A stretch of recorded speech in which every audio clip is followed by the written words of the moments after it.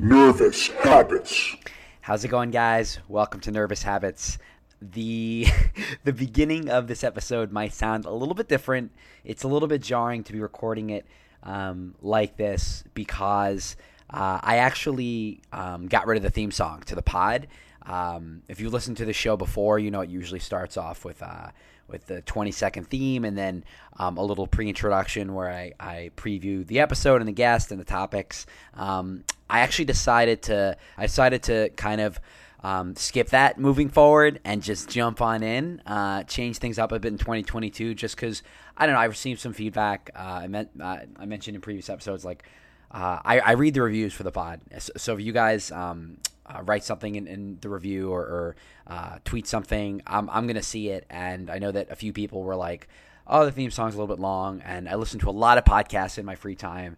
And there are very few podcasts that have like long, drawn out themes. Like it's usually like a 2-second, like a 5-second little blip, and then they go in. Or a lot of shows just like start. It's like, hey, like what's up, and that's the beginning of the show. So I am gonna try this out for at least a couple episodes and see if this works. But yeah, I hope everyone's doing well, staying healthy.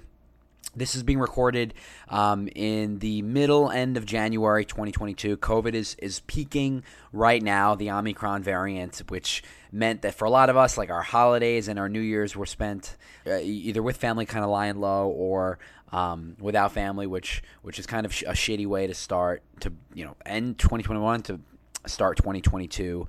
I'm actually going to be my final semester of law school is going to be starting online, and depending on how things shape up, it might be online for most of the semester, which is crazy because this is something I've said in the pod before, this is likely, probably, almost definitely my last ever year of schooling, right? Like you have high school and elementary school, intermediate school, high school, and then college, and then either you do like a graduate degree, a law degree, a medical degree, a doctoral degree, something like that. And so it's just interesting that like my last year of formal schooling ever, and it's going to be behind a computer.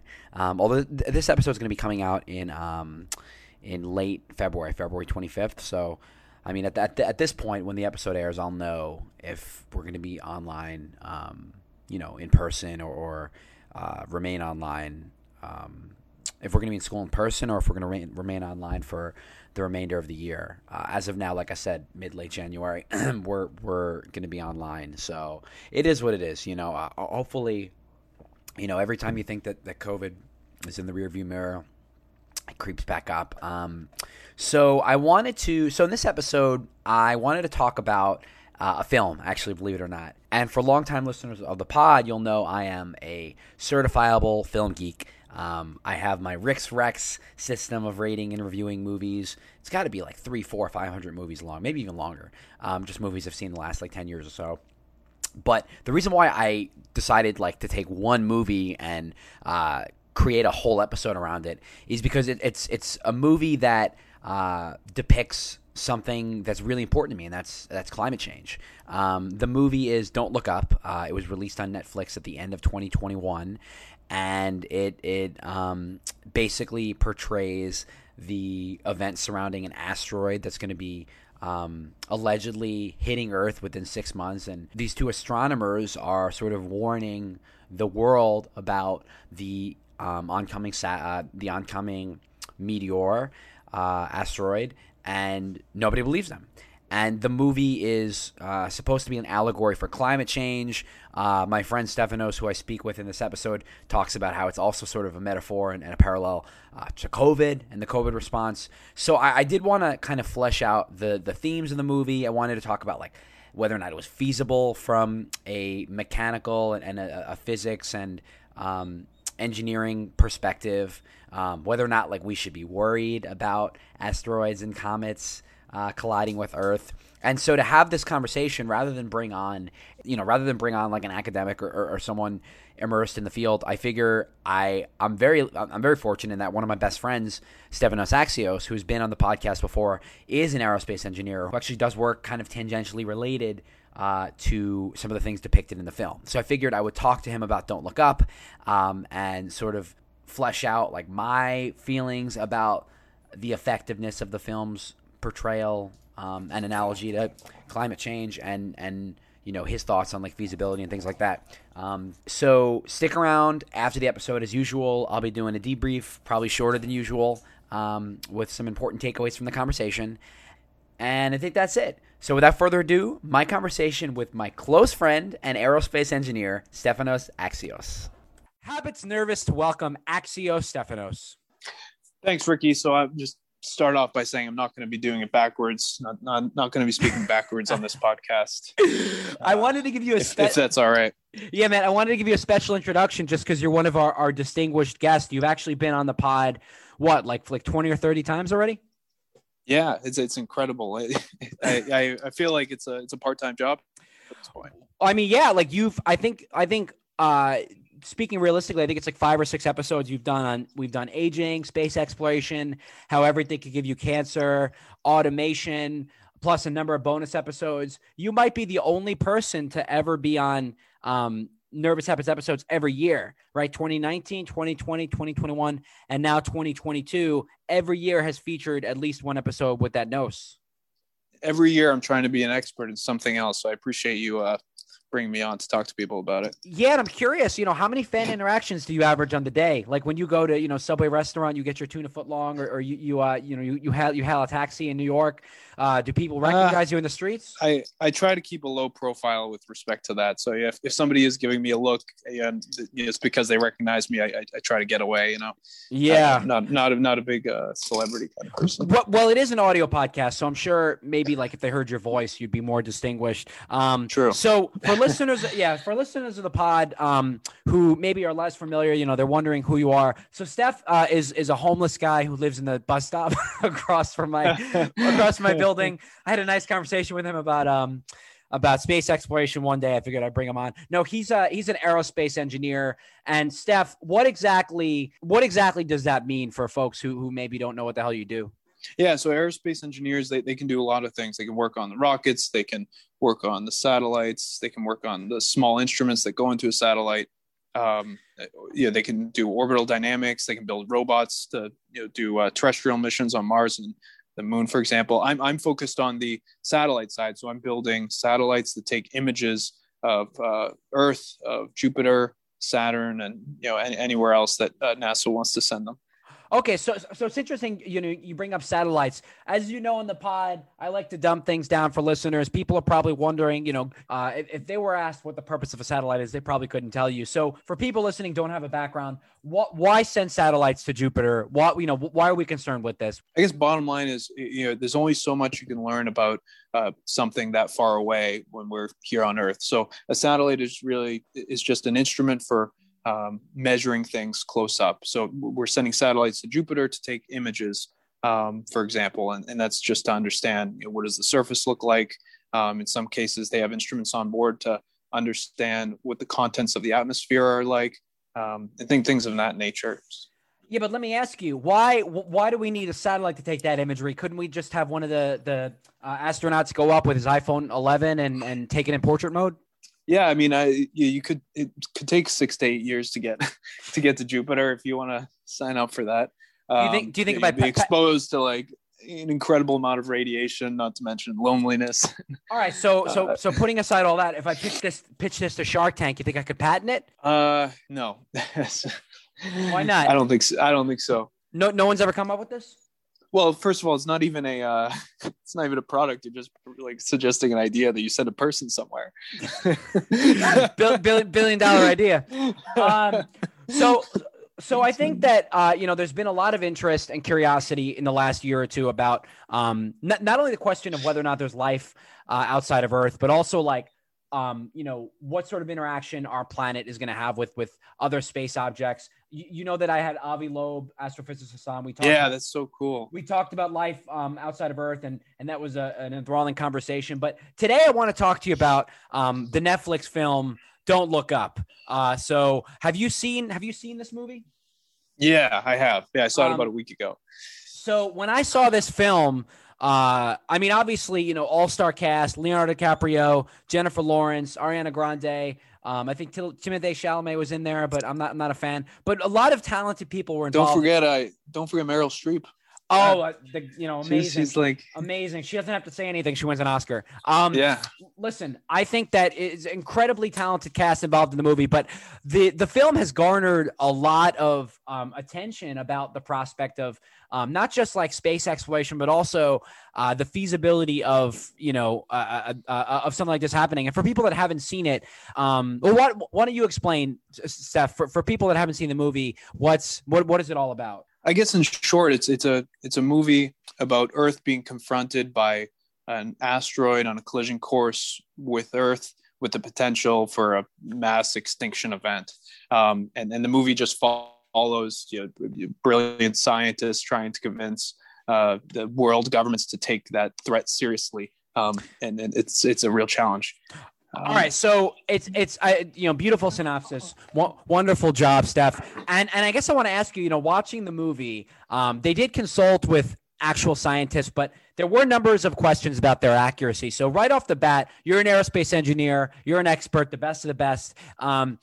First question is, how feasible is this? Like, should people that saw the movie Don't Look Up, should they be worried about a comet approaching Earth and generating a mass extinction event? Yeah, so I guess it really depends, right? So the Earth is being impacted by asteroids at pretty high frequency on a daily basis, and these are pretty small asteroids. It seems like an asteroid less than 10 meters is really not a threat, so that would just burn up in the atmosphere. Now, the asteroid that was in the Don't Look Up, that's really, being that it's characterized as a cataclysmic event, that's maybe 12,000 meters in diameter, which is equivalent to about 120 football fields. Now, should people be worried about that? Not really, because it seems like the odds of an impact asteroid that size happening is around 1 in 50 million. And that makes sense. The last time the Earth was impacted by one of those was 65 million years ago when the dinosaurs went extinct. So for an impact of that size, no, I don't think we should be worried. But for something smaller and still catastrophic, there is some concern. The 100-meter asteroids, the diameter or the length of a football field, those happen a few times every 500 years. And in fact, in our lifetime, I just did a quick back of the envelope calculation. There's a 15% chance in our lifetime that one of these 100-meter asteroids might impact Earth. And it's really happened already in the last 100 years. All right. A few examples of that. Buddy, I think you're blowing some minds right now. So we got to slow down and unpack some of this. So the first thing you said, which was really interesting, you said there's a 1 in 50 million chance that this could happen. So number one, how are you calculating that? And number two, what would be the equivalent odds, right? Is that like the odds of me walking across the street and it's like string theory, like suddenly I end up in China or something like that? So yeah, I should be specific. So the odds in any one instant is 1 in 50 million. That's in an instant. The odds in a human lifetime, if we say that's 77 years, so the odds of something that big hitting our Earth is around 1/1000th of a percent, or 1/10,000th of a percent. Very, very small. So to put that into perspective, yeah. So again, that's 1 in 50 million at this very instant that happens. Over the course of a human lifetime, 77 years, that's a tenth, 1/10,000th of a percent. So what would be like an equivalent likelihood of odds? So it's to give people a sense. That's interesting. That's an interesting question because at an instantaneous point in time, 1 in 65 million, which is consistent with when the dinosaurs went extinct 65 million years ago. Now, over the course of a human lifespan, which is 77 years, that's more like 1 in 650,000. Now, so that's obviously it's 77 times more likely than in an instant. And that's, I guess, for context, that's about the same odds that you as an individual get killed by a shark in your lifetime. Now, this is just a very rough back of the envelope calculation, but for context, it's very, very, very, very, very, very unlikely. Right. The back of the envelope. Well, listen, 1 in 50 million, it's not nothing. I mean, the odds of, I think I was reading the other day, I don't know if you play the lottery, but the odds of winning the Powerball, it's like a $630 million jackpot, 1 in 292 million. So you have like a 5-6 times higher chance of being killed instantaneously by an asteroid as you do winning the Powerball jackpot. That should be the Powerball's new slogan. You're better off praying for an asteroid because you're not winning this shit. Yep. Yeah.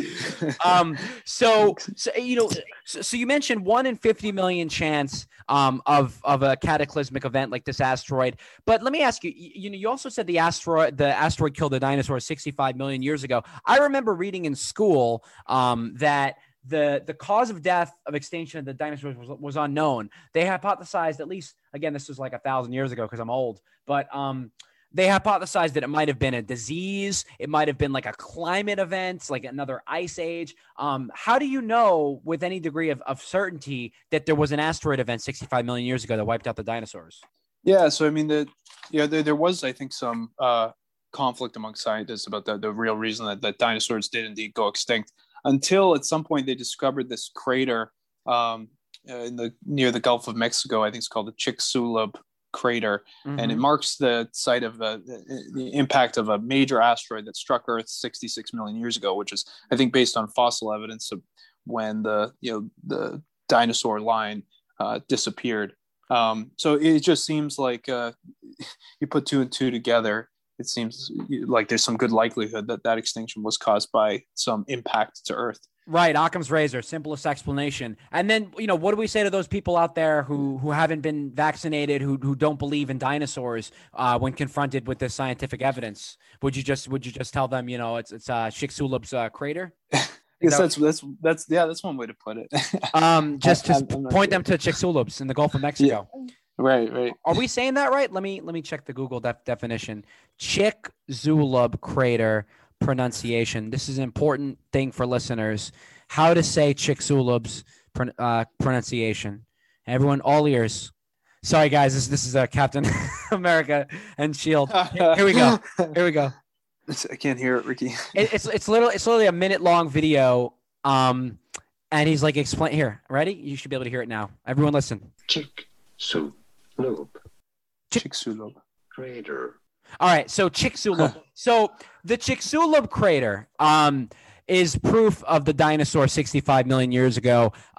So let's get back on track here. If a comet did hit us and cause an extinction event, what exactly would happen? Like, how would we die? Because this to me is very, very interesting. Like in the movie, and please, if you haven't seen Don't Look Up, I want you to jump ahead, 60 seconds, 90 seconds, a minute or two. But towards the end of the movie, they show how a comet, asteroid would actually kill you. It would actually lead to, in the movie, a massive tidal wave killing us. Is that what you believe would happen, aerospace engineer Axios? And is that what you think happened to the dinosaurs? Yeah, I mean, so an event as cataclysmic as that movie, it would probably be incredibly hot. Major shock waves, huge tidal waves, as the movie kind of suggests. Probably, maybe because this was more close to land, at least the dinosaur impact, it was probably less tidal waves and more, heat and shock waves, and the death of, I guess, plant life, which may have over some period of time led to the dinosaurs' extinction. So heat, shock waves. And then you mentioned tsunamis. So I'm curious the tsunami part, because that's something that the movie dwelled pretty heavily on. So take me through. You mentioned, I think, that it's 120,000 football fields, right? Is that what you said? The size? Yeah. So the size of the asteroid in that movie would have been 120 football fields or so. 120. And at least that's consistent with the dinosaur extinction. So let's say it strikes somewhere in East Asia or something, right? 120 football fields hits Japan or something like that. How is that gonna, create tidal waves and tsunamis that are going to affect the population of the Americas 5,000-10,000 miles away? How does that happen? Yeah, I mean, in that case, I don't think a tsunami would necessarily affect people on the other side of the world. I think it would just be, other impacts. You have dirt and soot and things like that getting up into the upper atmosphere and preventing the sun from shining down on plant life, and then that destroys, the food that dinosaurs are eating, for example. So I don't think a tsunami on one side of the world will necessarily impact the other side. So it would be a slow demise for people in the Americas. I think so. I mean, there are events that are speculated, a single event that would kill everything. And that's really, I guess you'd have to be 10 times bigger than the asteroid in that movie. That's all life. That's 1,000 football fields in diameter. That would be instant death. What I'm hearing from you is it comes down to luck in terms of where you are on the planet, right? Like if in the movie, again, spoiler, jump ahead, yada, yada. It seemed like the tsunamis wiped out the population of, I think they were in America, right? In the movie. And so the people in America would have been, I guess, drowned to death or the water impact would have killed them. And the people on the other side of the world, there would have been that dirt and soot affecting their food supply and their access to the sun. Is that correct? Exactly. And I'm sure that, again, to the point of like slow death, it would prompt major climate change, again, also in the relative near term too. So again, to the point of things getting into the upper atmosphere, you'd have the earth heating up, the caps probably melting and sea levels rising, super accelerated climate change maybe. And that would accelerate the extinction of humans on the other side of the earth. So I mean, what would you prefer? And to those listening, would you prefer to be wiped out in the tsunami immediately or the slow and painful death from dirt and soot and climate change? What is soot, by the way? I've never heard of soot. I don't know. I don't even know. It's just like, I think you call that the stuff that's in like an old chimney soot, right? Like a black, it's probably powdery or flaky substance. Sounds like Jeremy Factor, consisting largely of amorphous carbon. So, I mean, I've never heard soot. Let's see how that's pronounced. Soot. I'm going to call it suit. So, the suit, or the tsunami, what do you think would be the better way to go? I think the soot, man. Like there's a chance, maybe you could take a rocket just like the survivors in that movie did, right? The upper elite and get off planet, go off world to the moon, and we'll get to that later. Wait it out. And we'll get to that later. But yeah, no, it's interesting. So tsunamis, thermal, shock. What is a shock wave? Just like imagine ripples on a pond, right? It's just the impact hits Earth and you have ripples about the Earth. You're kind of like an earthquake. It's going to be earthquakes all over the planet. So I mean, I guess that's another major problem is you're going to excite a ton of earthquakes all over the globe. So people will probably feel that on every side and all over the surface.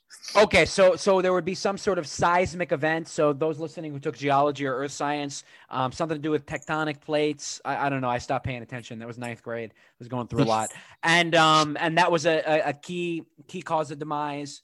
And okay, so that's if a comet hits us. But the movie. Did the movie portray a comet or an asteroid? And what's the difference? Yeah, I mean, so comet and asteroid, they're both just rocks that orbit the sun, and the only difference I believe is that the comet has an icy tail that you can see as it orbits our sun. And I don't remember if there was an icy tail. I think there was because I think people were able to see it pretty readily on the ground. And what is it composed of? The comets and the asteroids. Just normal minerals, iron, carbon. It's just a giant stone, and those vapors are probably water, maybe methane. It's nothing that doesn't exist on Earth. Okay. So why? Okay. So would there be just to return to the question here? Would there be a difference in the sort of the magnitude of the events if it was a comet or an asteroid? It would be basically the same. Basically, be the same. It seems to primarily just be a function of its size. Its size will determine how fast it's coming at the Earth, and obviously its mass. So you've got mass and acceleration, and that's your force. Okay, and that's the impact. And you said earlier, you're talking about the odds and 1 in 50 million and all that. Yeah. But I think you might have alluded to comets and asteroids hitting the Earth with some frequency. So like right now, it's 5:30 at night, Eastern time, New York time, Boston time, on a Friday evening. As we speak, are there comets and asteroids hitting the Earth? How common is this? How often does this happen? It's extremely common, but like we talked about earlier, really an asteroid has to be greater than 10 meters in diameter to really pose a threat. Anything under that, and it disintegrates in the Earth's atmosphere. And really anything over that, anything over 10 meters, maybe between 10 and 30, while it gets through the atmosphere, it gets burned up quite a bit. So it's much smaller pieces of asteroid that are going to impact the Earth. Now, what's I guess might be concerning is asteroids of the size 100 meters or greater, and that's a football field in size. And asteroids of that size are capable of destroying entire cities. And there's a pretty decent likelihood that we have one of those events within our lifetime. I think it's 1 in 500 likelihood at any one instant, and about 15% chance of taking place in our lifetime. Wait a second. So you heard it here first, folks. There's a 1 in 500 chance that sometime in your lifetime, an entire No. Sorry. It's 1 in 500 at any instant in time, like this very moment. But over the course of your lifetime, it's a 15% chance. Okay, that so you have got you. City killer size asteroid enter the Earth's atmosphere. And it's not like it hasn't happened before. There are a couple of events. The Tunguska event in Russia in 1908, that was a 100-meter diameter asteroid, and it I think it was the equivalent of explosion of around 15 megatons, which is around 600 Hiroshima big boy atomic bombs, and that flattened, I think, the equivalent of 38 Manhattans in terms of square mileage. And so again, that really only happened 100 years, a little more than 100 years ago. So 15% chance within a lifetime, it could very well happen in our lifetime, Ricky. Just hopefully it hits the ocean. And hopefully we live short lifetimes then to decrease the likelihood, right? Well, so right. Earlier you had said something about how small comets or small asteroids, they disintegrate, they burn up in the atmosphere. So this might be kind of a chemistry question. I'm hitting you with everything today. How does that work? Like, why does and for people listening who also don't have a background in aerospace engineering, like, why does a space object burn up when it enters the Earth? Like what precipitates that? Yeah, I mean, so it's just, if I were to, guess, this is outside of my field. You have this asteroid accelerating through the atmosphere at an extremely high rate of acceleration, right? And there's a lot of friction between that asteroid and the upper atmosphere gases, and that friction turns to heat, and that heat has a tendency to promote cracking, maybe in that meteor. I mean, cracks exist in all stone and rock materials. And so that heat can create stresses in the material, and that stress can break that asteroid. So really, bottom line is it's accelerating very quickly throughout the atmosphere, and there's a lot of friction with the upper atmosphere gases that are heating it up and threatening to crack right. that meteor. But then what happens to it when it gets to the ground? Like, does it turn to ash and dust, or is it literally like completely disappear? You know what I mean? Or it depends on the size of the asteroid. Yeah, it depends on the side of the asteroid. The small ones, less than 10 meter, they don't make it to the ground. They just, if they do make it to the ground, they make it to the ground in the form of small pebbles, right? Wow. Yeah, so it's not that bad.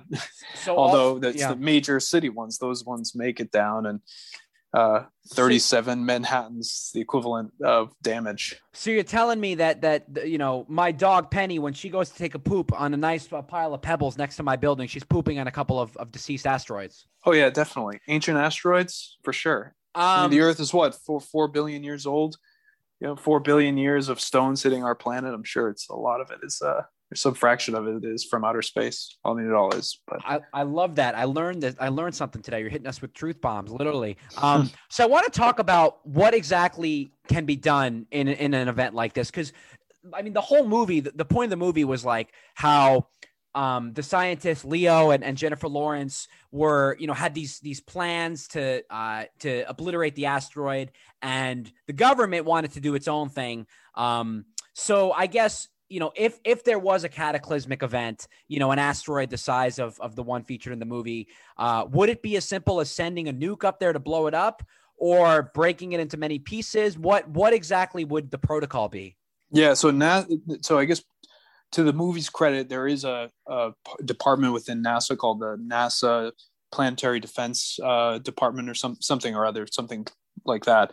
So that is very much accurate. Now they're not funded very much. I think they're like $4 million a year. It's some very small amount of money. And anyway, their job is to look around the Earth and try to count and understand all the asteroids that might be threatening to our planet.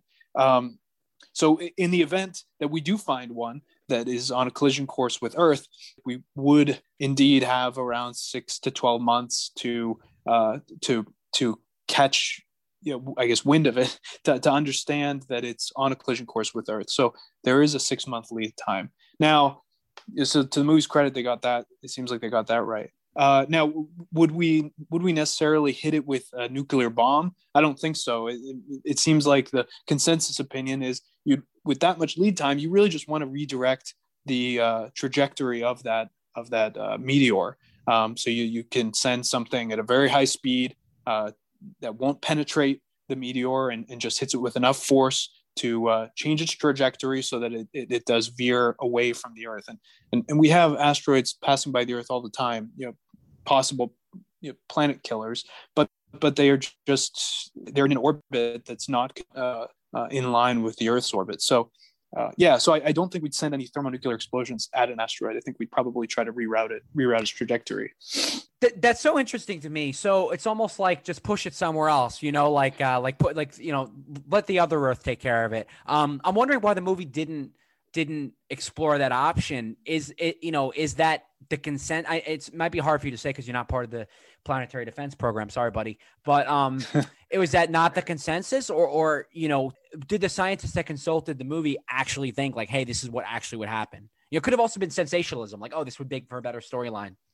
I would have to bet that it's mostly for sensationalism, only because going on the JPL NASA website, John Hopkins physics lab website, they do have some commentary on what they would do if they did find that there's a planetary killer approaching Earth. And it does indeed say that for the majority of large asteroids, they would try to do something that redirects it. And the large reason is because if you do hit it with a thermonuclear bomb, say you take 1,000 meter in diameter asteroid and you break it up into 10 pieces, now you have 10 football fields approaching Earth. So that's really not that much better. Yeah. You got 10 football fields, and each football field can take out a major city. And then also now you have a higher likelihood of impact. Maybe the 1,000 meter was going to land in the middle of the Indian Ocean or something. Instead, you have 10 football fields and 2 out of 10 hit Shanghai and New York City or something.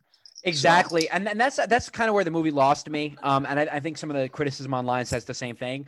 The whole idea, like we'll talk about the politics of it later on, but the idea that this guy Isherwell and his company are going to send 32 little, I don't remember what the name of the instrument was, but break them up into 32 smaller asteroids that will hopefully like burn up or something. But it's exactly like you would say, they would end up creating 32 large with the potential to wipe out cities as opposed to just one big one. It doesn't seem like it's pragmatic. It also seems like it would guarantee an impact with like a major, part of the Earth's surface. If you break it up into so many, still big asteroids, there's just a higher probability of cataclysmic impact. But so I agree. Pushing it somewhere else. And you said high speed. Would that be like a rocket? Would that be a satellite?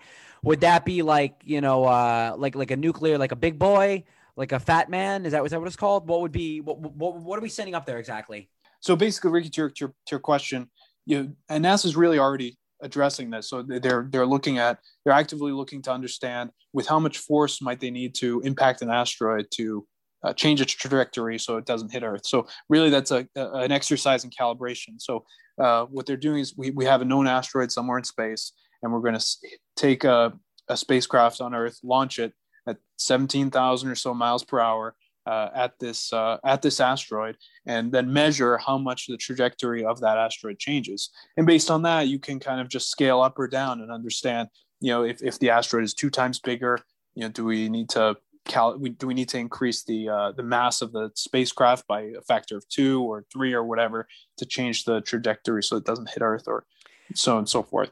So it's a spacecraft. It wouldn't be a bomb of any kind. It would just be something that's go on a collision course with that asteroid. But what's interesting to me about the movie is I'm curious, is there ever a point where the asteroid becomes so close to the Earth's atmosphere that you can't really do anything about it? Because I remember towards the end of the movie, again, spoiler alert, just jump ahead. I mean, if you're listening to this, you've probably seen the movie, but or you probably don't have plans to see it. Towards the end of the movie, after Isherwell's mission failed, the 32 bombs, and then he went to another planet, everyone just kind of put their hands in their pockets and they were like, well, we're kind of fucked, right? Like, is that accurate, Stefanos, that if the asteroid gets too close, it's like basically too late for us to push it away or blow it up, right? Like why? Yeah, why, I mean that's just like the further it is from Earth, the smaller you have to change its trajectory to ensure that it doesn't hit Earth. Now, if it's within a few million miles of Earth now, then you really have to hit it with quite a bit of force to change its angle such that it doesn't hit the Earth. So the movie at the very end, when their plan failed and the asteroid was within, 12 hours or something of hitting the Earth, a deflection mission is impossible at that point. There's just you'd have to create something that's just not feasible, something that's so big and moves so fast to change its angle so significantly. Again, but people are wondering, man, like, what if we had every space shuttle on Earth, like millions of space shuttles, every country joins forces, and we're all just like, push? That wouldn't be enough at that point? No. Really? I don't think so. No way. I think at that point you have to go with the thermonuclear last ditch effort and try to blow it up into a few small pieces. And if you can do it in a few small pieces and maybe make it so that they are directed towards the oceans of Earth, maybe you have a chance. But you thought that was accurate at the end of the movie where everyone kind of knew. Do you know the whole thing of like, don't look up, just look up? And then the people just looked up and they were like, we were lied to. And then they started rioting and looting. You think it was accurate that they just put their heads down there? You don't think there's anything that anyone could do? Like how would the governments react? You mean beyond a nuclear bomb, breaking it up into pieces? Well, I mean, would a nuclear bomb, like would that be an extinction event? I mean, it would. I guess it would do what we talked about. It would break it down into 10 football fields. 10 major cities would be hit really hard. Maybe it would minimize it. It would turn it from an extinction event into just like a huge, unbelievable catastrophe. Hey, I mean, it's population control, right? But no, I mean, isn't like what would happen in that scenario? Do you really think? I guess this is outside of engineering, but like, do you think that people would just kind of wait to die? That there wouldn't be like a euthanization procedure, or like people wouldn't just take like a suicide pill or something? I don't know. I mean, in an event like that, I mean, you wonder, do underground shelters, do those have any validity? Right. Getting everyone on, transporting everyone to the other side of the planet, 12 hours in advance and putting them in underground shelters, would that help? I don't know. Maybe the shock waves sound pretty devastating because you'll have earthquakes all over the globe. So, that might preclude it. Here's another thing, and I'm just coming up with so many ideas as we're talking. If we just discovered right now on this pod, an armchair engineer and an aerospace engineer, that the tsunamis would only impact one side of the globe and the other side would be basically fine except for the soot, the soot, and the dirt and the shock waves and the shock waves.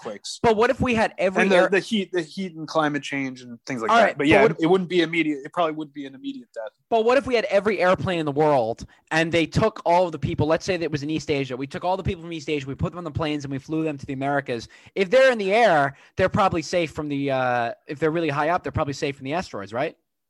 I think you'd probably you'd have acoustic shock waves. You'd have huge waves within the air, just sound waves that would probably take those planes down. Really? Even if they're on the 10,000 miles away? I don't know. I mean, you could probably do a back of the envelope calculation to understand that. In like Dude, you must have one hell of an envelope if you're calculating. They should have consulted you on the movie, back of the envelope, Axios. Right. But it's just interesting to me. I'm kind of thinking, because in the movie, what was so dark and sad about the ending, and we'll get into that later on, is they just were sitting around waiting to die. Right? Like it's hard to believe that every citizen of the world, 8 billion people, would just sit with their families at dinner and wait to die. That like there wouldn't be some sort of mobilization of like, let's get everyone to like, why not just put everyone on a boat? Oh, I guess a boat would be bad. But if not a plane, like some sort of shuttle, or put them on the roads. You know what I mean? 12 hours is a long time. Something could have been done. Yeah, maybe. I don't know. I mean, I'm just airing it out, but I want to talk to you about I mean, we've talked so much about the mechanics of what would happen in an asteroid attack, a comet attack, but that's not even what the movie was really about. The movie, as you know, was written as an allegory for climate change. And many criticized it as being too heavy-handed. It wasn't subtle. This giant asteroid that's going to obliterate mankind is an analogy for, the slow-moving impacts of climate change. But what do you think? I mean, do you think that this ended up being an effective metaphor for viewers? I personally don't think so. I think, and the reason being, I thought the metaphor is really great, and I think we need that metaphor. But I think the overall quality of the movie was bad and not entertaining. That I don't think it's going to have I personally, in my opinion, I don't think it's going to have the impact that they wanted it to have. I think they maybe would have been better off with a more serious movie like Day After Tomorrow, or something Al Gore, like what Al Gore made years ago. Inconvenient Truth? Inconvenient Truth, maybe, well, but more entertaining. I just think it was too much satire, and maybe even a little bit too political for people to take it seriously. I mean, I'm going to respectfully disagree, man. I think the movie, to me, the one thing it conveyed to me is sense of urgency. Like, literally, Jennifer Lawrence on the set of the talk show saying, we're all going to die. And literally, I mean, people like living their final days on Earth. To me, like, I watched that movie and I'm scared. And I guess I know it wasn't subtle. It was a slap across the face, but I think, I think that worked in that, the same, and I've talked a lot about climate change in the pod before, but the same, scientific certainty that we have about the asteroid in the movie, we have about the impacts of climate change on the, ecosystems and the biodiversity and the oceans and the melting of the ice caps and the rising of the sea levels and the carbon. So I thought it was effective. But okay. It sounds like I'm and hopefully more people feel that like that. Honestly, when I think about the movie more, it reminds me too much of like an SNL skit about a very serious topic that people are maybe laugh through, but don't necessarily take seriously. I feel like it should have had maybe more serious undertones and less attempts at being funny. Well, it's interesting that you saw that as attempts of being funny. I thought there were actually striking parallels between what would happen if there was an asteroid and what did happen, and what does happen in the case of climate change. Like, you look at the politicization of the asteroid, how it was like two factions, just look up versus don't look up, and how there was so much science denialism and general inattention from the public and the media that they paid to the comet, and that people were just in such denial about it, and they couldn't even wrap their mind around sort of their mortality and the dark humor and the social media. Don't you think that is what would actually happen if today we found out that there was a cataclysmic extinction event that could take place with an asteroid? When I was watching the movie, I didn't immediately think it was a metaphor for climate change. I thought it was a metaphor for COVID. I thought it was drawing a comparison between the scientists who provide evidence to show that yes, indeed there is a disease and we do have a vaccine that solves this problem. Meanwhile, we have a minority of people that are denying that. So when I first watched it, I thought that was a metaphor. So do I think that if there was an asteroid on an impact collision course with Earth, would that actually happen? Maybe more. It'd be closer to what we actually experienced with COVID. You have a minority of people who are denying it, but the majority of people would probably believe you. I don't know. I mean, it's it is interesting that you point out the comparisons to COVID. I think that was pretty salient because that's the context that we're living in. But I knew that it was a climate change metaphor because I know the director, Adam McKay, I know that he's super active in climate change. Obviously, Leonardo DiCaprio is like the leading celebrity voice in that fight. And I know, like, reading about the film, that was their goal. But I do think there's parallels to COVID as well. I will say, though, like, just speaking like my opinion, I don't think that the majority of people, if there was an asteroid, would be like, okay, let's get on board. Let's like join, let's all be on the same page. I think there's so much rejection of common sense. And there's so much like like I said, inattention paid to science, and people are so impacted by what they see on the news. There was a scene that comes to mind, the scene where towards the end of the movie, where Leonardo DiCaprio snaps on the talk show set and he goes, "Could you stop trying to be so goddamn pleasant all the time?" Do you remember that? And he's Yeah, like, of course. he's like, "We're all going to die and there's nothing we can do about it. And you don't have to, sugarcoat it, whatever." And I do think that's the tendency, the mainstream media tries to do, diverting people's attention from the issues, because doesn't make for good television. And all that's to say, like, I thought it was pretty feasible. I thought it was pretty realistic that that's the kind of reaction that would happen in terms of an asteroid. It sucks because I'm just thinking about like maybe another example. It seems like the U.S.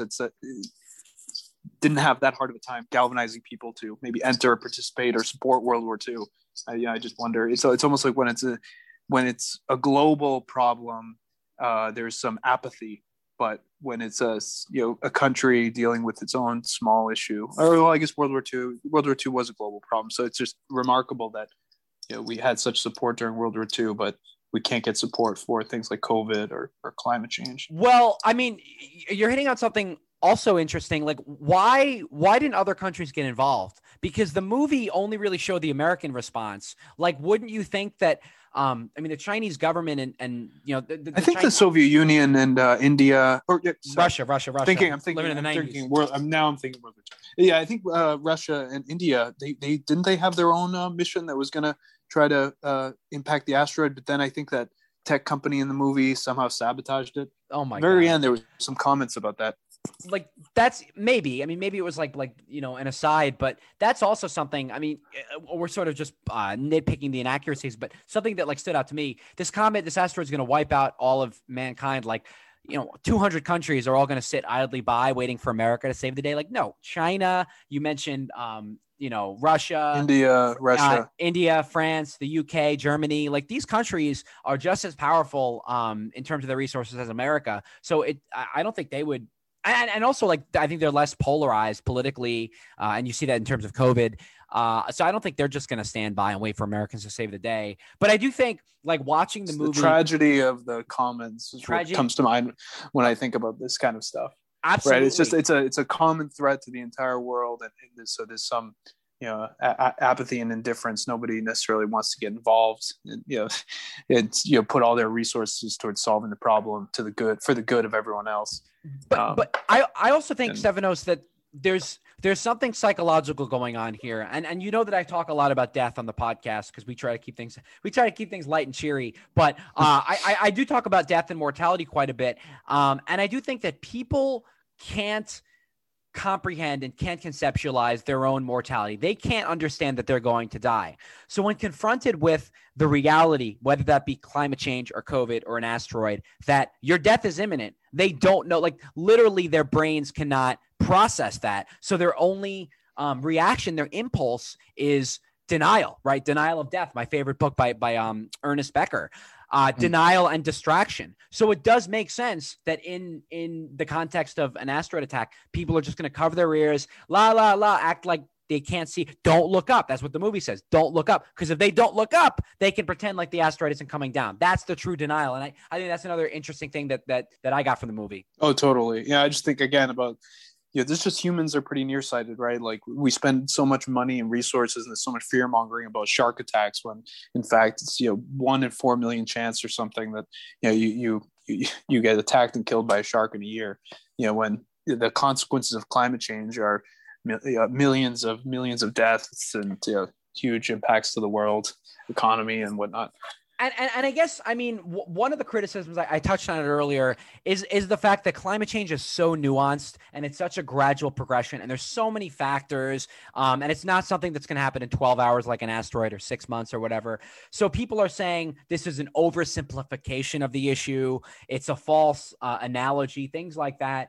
And, I do sort of see that argument, right? But on the other hand, like, and this is something, if you remember nothing from this episode to the listener, remember this: there is a certainty when it comes to climate change that these impacts will take place, that in, whether it be 50 years or 100 years, that large parts of the earth will be uninhabitable as a result of carbon emissions and as a result of irreversible damage we've done to our environment. So just as the asteroid was certain, this is certain. The difference is with timing, but I do think that the certainties that are exhibited are analogous. Does that make sense? That totally makes sense. And also, I mean, it's just like in the movie, in the 12th hour, there's nothing you can do about the asteroid hitting the Earth and destroying it.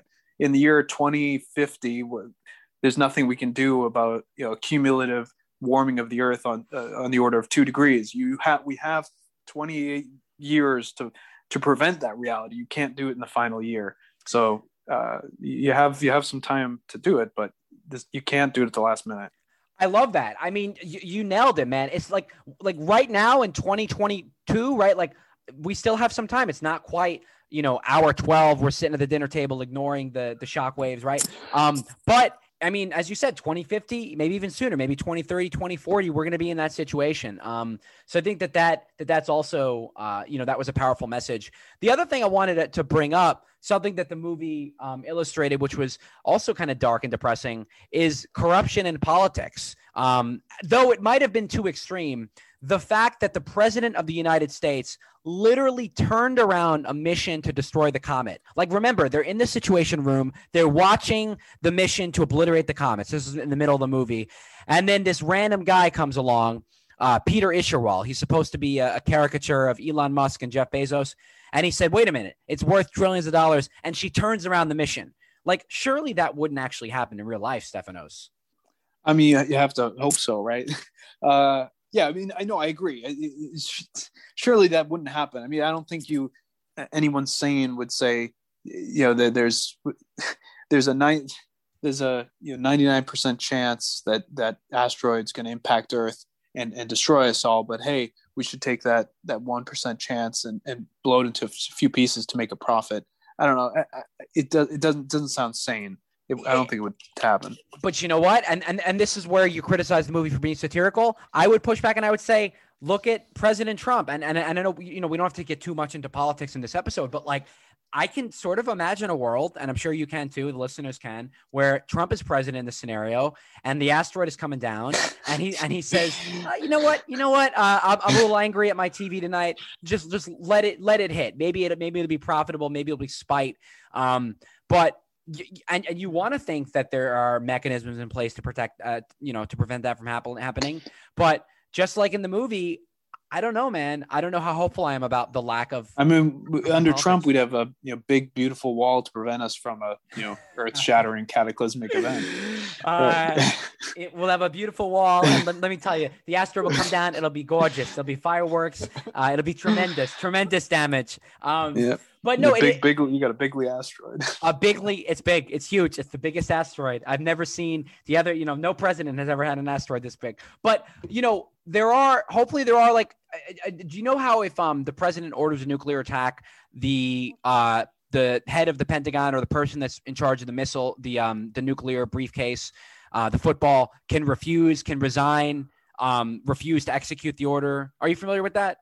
No, actually, I'm not. I don't know much about that. Yes, I mean so if the head of the Secretary of Defense, the head of the Department of Defense, the head of the Pentagon, can resign if President Trump or someone else orders a nuke to be launched, and to me it's like you would hope that there'd be like in this case when the president, played by Meryl Streep, doesn't say a word, gets an Oscar every time, even though she's not that great. Or like, why isn't there other channels that shut her down and say we're doing this, right? Like, do you know what I mean? It's almost like a monarchy depicted in the movie. Yeah, I'm not sure. I mean, also, it didn't seem like anyone, at least within the administration, voiced any concern over it, right? It seemed like the administration was totally with her. Where in reality, you probably have people within an administration trying to deem that president unfit and remove them from office. And that's where so ridiculous. That's where the movie veers into SNL territory. Kind of to your point about like I don't know if this is like real or whatever. Is when it comes down to like there not having been those people in her orbit. And what did you think about the portrayal of Isherwell? He's supposed to be like a combination, of all the richest people of Zuckerberg, Gates, Buffett, Musk, and Bezos. Very eccentric guy. Yeah, I mean, I guess like just bring it down maybe one by one. Just on the surface, Musk, I mean, I see no relation at all. I mean, Musk is all about making us a multi-planetary species to reduce the likelihood that we as a species become extinct, right? I mean, the big reason why he wants to colonize Mars is so that in the event there's an asteroid in a collision course with Earth, the human species will continue to persist because people will be living elsewhere. So I don't think the characterization of Musk bears any resemblance. And Gates also, I don't think Bill Gates, because Bill Gates is just involved in so many human welfare improving efforts around the world. Who are the other ones? I mean, Gates, Bezos. Maybe Bezos. Yeah, maybe Bezos. He seems less altruistic, I guess, than the other two. I mean, it just like that. Again, like, I mean, we could talk about this movie for hours, but that part of the movie also really fascinated me. How there was so much tunnel vision when it came to media consumption and creating a product that people can use, that immediately this asteroid comes to wipe out humanity. It's like, wait a second, there are minerals here that we can exploit to captivate people's attention. I thought that was also kind of realistic, even if not, even if that precise thing wouldn't happen. Yeah, maybe there are some, tech billionaires that would take that stance, but I don't think the majority of them would. Definitely not Musk. Definitely not Gates. I do think it's important that the movie, and I think we talked about this offline, but I think it's important the movie didn't have a happy ending because, I would say again without spoiling anything, but at this point we've ruined literally the entire film for movies. You. But ruined. If they lived happily ever after, Stefanos, if they ended up blowing up the comet and then Leonardo DiCaprio got a Medal of Honor and he ended up marrying whoever he was dating at the time, his ex-wife or whatever, you'd probably be sitting, you'd be like, it was a nice movie, had a nice circular ending. But the fact that, everyone died and the corrupt politics and inattention of the public, and, caused the demise of the human race, that kind of makes the movie stay with you, don't you think? Oh, definitely. I mean, also, like, if they didn't die, if they were able to be successful in that final 11th hour or whatever, I think, okay, maybe we don't need to necessarily take drastic measures right now for climate change. Maybe we can wait until 2045 or 2049. I think it needed to show, I guess, the importance of addressing this early, because there is no last minute measures we can take. Unless the carbon capture technology, there's things like that, but that stuff seems pretty far flung at the moment. It's interesting. No, I mean, I couldn't agree more. I think you're dead on. Even with COVID, it's the same thing. Like, oh, maybe we overreacted to this if the movie had a happy ending. Right. So I definitely agree with you. It's interesting to me that the movie, which has engendered so much conversation, like the one we're having, has 50% on Metacritic, 55% on Rotten Tomatoes. Like, it's divisive, and I do wonder. Some of that might be the satire and the fact that it wasn't accurate in a lot of ways. Some of it also might be like the divisive message. So I'm wondering like why, because the movie was, you have to admit, very well acted, well written, very entertaining. Why it hasn't received better reception? I don't know. My opinion might be, when I first watched the movie, like I said, I thought it was a metaphor for the disparate COVID response, right? So maybe you just have some segment of the population who thought the same, and those people that thought that are maybe anti-vaxxers or disagree with the measures we took to solve the COVID problem. Maybe not, because it did portray those people that supported the president, Meryl Streep, in a pretty negative light, which is obviously the way it should have been portrayed. But maybe people took offense to that and thought that they were being represented. You mean the people with the pins? Towards the end, they're at that event and they're like, "Hey, they lied to us." Yeah, right. It's a funny concept. Don't look up, and they look up. It's like we looked. It's almost like Bird Box. Yeah. Also, I don't know. Like I said earlier, I didn't think the comedy was done that well. I think I think they could have just done the movie in a serious way without it trying to make it funny. Well, I didn't think that there was a lot of comedy. I mean, at the end where everyone died and then Jonah Hill was still waiting for his mom, like that was kind of unnecessary comedy. Maybe there were other the contrived like jokes at the very beginning when they're sitting with the general outside the president's office. Like, come on, like the president's gonna invite you and just like make you sit outside like all day, and then this general's gonna like charge you for snacks. Like, I don't know. At that point, the movie, like, I was like, that's a good point. Am I watching an SNL skit, or what am I watching here? Like a major general trying to sell people free snacks? It's interesting because Adam McKay has done what movies has he done? He's done The Big Short. He did Vice, the Dick Cheney movie, which was very good. So I think that's almost his style of telling stories with humor and like that narrative technique. But I agree with you. Actually, come to think of it, the whole snacks thing didn't make sense to me. Like, why is he charging for snacks? It didn't. I think maybe it would just make a little levity in an otherwise somber movie. But listen, this has been a really fun conversation. Steph, I know we're running out of steam here. I actually haven't had my requisite 4 or 5 cups a day today because I'm currently out of creamer and I can't drink it black. So I'm running on fumes here, buddy. But Let's close it out strong. You're a sensational guest. Listeners want to know, how can they? I always say to guests on the pod, where can they go to learn more about your work? But you're a ghost. You're not on any social media, no? Just LinkedIn. I mean, honestly, just keep up with climate change news and news at NASA. Maybe you'll see some information about some of the satellites I launched. There's one going to Jupiter, like I said. It's the Europa satellite and the Lucy satellite. I guess people can just try to be enthusiastic about that stuff. Don't necessarily need to follow me. So with your Homo sapien hands, you erected a satellite that is now going to Jupiter. Listener, what have you done today? Right? Like you probably, sit in bed, have some Kraft mac and cheese, watch another episode of Parks and Rec or whatever. And Stefanos is building satellites to go on Jupiter.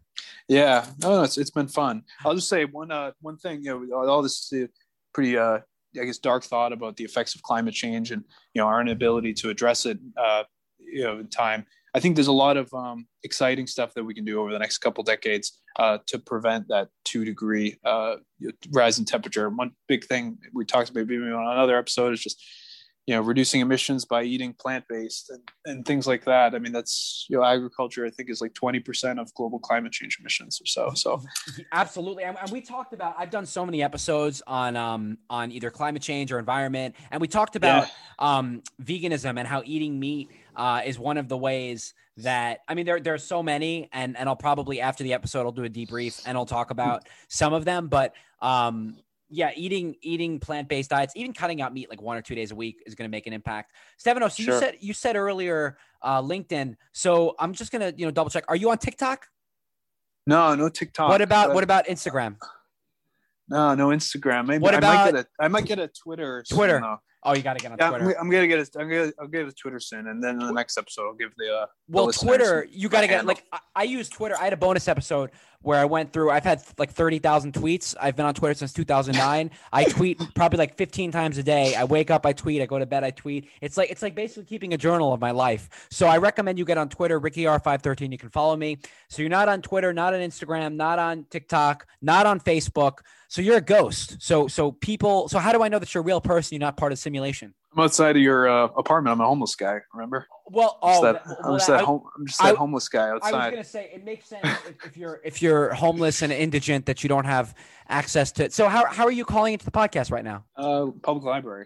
Public library. No, I'm just kidding. I think it's closing pretty soon, buddy. You should get out of there. Stefanos Axios, always a pleasure talking to you, buddy. Hopefully you'll come back to the pod pretty soon, huh? Definitely, really, really fun, Ricky. Nice talking to you. Talk to you soon. There you have it, guys. That was my conversation with one of my best friends, aerospace engineer Stefanos Axios. And I know we spent a lot of time talking about the mechanics and physics of asteroid collisions, but honestly, like the biggest takeaway from our conversation is that you really don't need to worry about an asteroid on a collision course with Earth leading to an extinction level event, right? Like the biggest, the most important draw from our discussion is that, has to do with the urgency and seriousness of climate change and the calamity that would follow if we stay on the course we're on.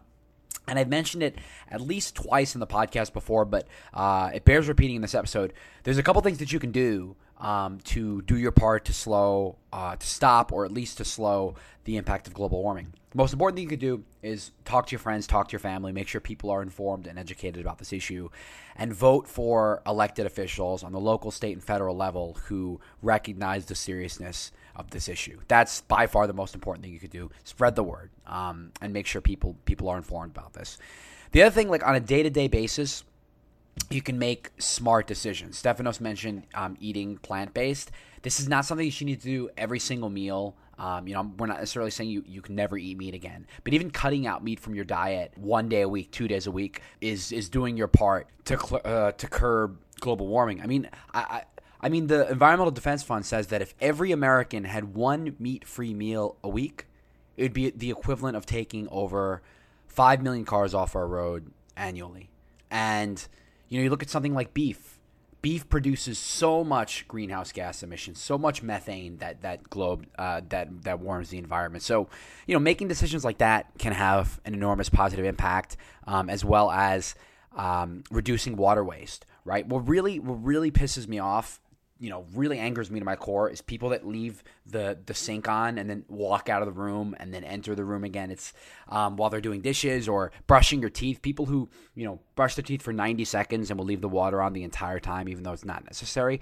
Seriously, turn off the tap water while you're brushing your teeth. Try to take shorter showers. I don't know. For me, I'm in and out of the shower in like 10, 15 minutes, and I get everything done that I need to. So I don't necessarily see why you're taking like a 60-minute shower. Actually eat the food you buy, right? Try to waste less food, because 10% of U.S. energy use goes into growing, processing, packaging, and shipping food. So putting aside all the meat, all the issues on meat, you should be making effort to waste less food. So I mentioned 10% of the energy use goes into growing and processing food. 40% of that winds up in the landfill. So make sure you're wasting less food. Pulling out the plugs when you're not using devices. This is something that I'm guilty of, but there's something called like an idle load, which is when you have like electronics that use energy even when they're not charging. And the idle load across all U.S. households adds up to the output of 50 large power plants in the U.S. So don't leave fully charged devices plugged into your home's outlets. Try to unplug rarely used devices or plug them into power strips and timers, things like that. Drive a fuel-efficient vehicle if you can, hybrids, fully electric vehicles. Hopefully those will be more affordable in the coming years. Take public transit, right? This is all stuff you've heard about before. I think overall, just try to reduce your carbon footprint. And you can do that through, as I said earlier, like reducing waste, eating vegetables, driving less, unplugging your devices, being energy efficient, things like that. And I know like this is a lot. I know I'm laying out like a lot of things that you can do, and even the most virtuous person probably can't do all of these things. Like there are situations where you're probably going to need to drive a gas-powered car, or take a long shower, or maybe you forget to unplug your devices, and that's fine. We're only human. But even doing like a couple of these, I think, if everyone did a couple of these, I think it would go a long way towards slowing the impact of climate change and kind of preventing the damage to our environments and to our plant and animal species, which, as was the case in Don't Look Up, albeit, it was a little bit different with asteroids. But like right now, the situation we're in, the course we're on, like Stefanos said in the episode, you can't unring the bell, right? And that was, to me, that was the most moving part of the movie and even of our conversation, is like, once the asteroid was 12 hours away, like you heard Stefanos say, there's nothing that could be done, right? Once they reached that point and the asteroid was so large, like at that point, you couldn't send a space shuttle up at 17,000 miles an hour to reroute it. Even if, as he said, even if every space shuttle in the world was sent up, it couldn't be rerouted. It's too big. It has too much momentum, too much velocity and mass and force. I suppose they could have hit it with a nuclear bomb, but then, as Stefanos said, it would have created like 15, 20 city-killing asteroids. So in the context of climate change, like, we don't want to find ourselves in that position where we're at the 12-hour mark and there's nothing that we can do but sit at our dinner table with our loved ones and, contemplate our demise. It's a dark picture. that the movie portrays. But as I said, it's not inevitable, and there's lots that we can do to prevent that from taking place. So just think that over, and hopefully all of you guys saw Don't Look Up. I mean, I can't imagine like having not seen the movie and then listening to our conversation and then going back and seeing it, because we did kind of spoil a lot of the film. And then I guess if you're one of those people who like doesn't actually like to see movies and would rather just hear about them on podcasts, like if you had no intention of seeing Don't Look Up and you just listened to us talk through the Cliff Notes and now you're not going to see it, like that's fine too. But anyways, really appreciate Stefanos joining me. Like I said, he's one of the, I think at this point he's he's had the most appearances on the pod of any guest, and it's always so much fun to talk to him. So next week, I'm going to be speaking with award-winning writer of the book The End of Craving, Mark Schatzker, about one of my favorite topics, food and nutrition. We'll be talking about how decades of advancements in food technology have turned the brain's drive to eat against the body and placed us in an unrelenting state of craving. I know lots and lots of people are going to be able to relate to our conversation. So that's coming up next on Nervous Habits. Thanks so much for listening. This has been another episode of Nervous Habits Podcast. You can follow the pod on social media, on Instagram at Nervous Habits Podcast, on Twitter at Nervous Habits _, write to the pod via email at nervoushabitspodcast@gmail.com, and search for full episodes and clips on YouTube by searching Nervous Habits Podcast. And remember, small asteroids and comets collide with Earth's atmosphere hundreds, maybe thousands of times per day. So I wouldn't lose sleep worrying about a planet killer asteroid wiping the human race out of existence. Take care and stay nervous.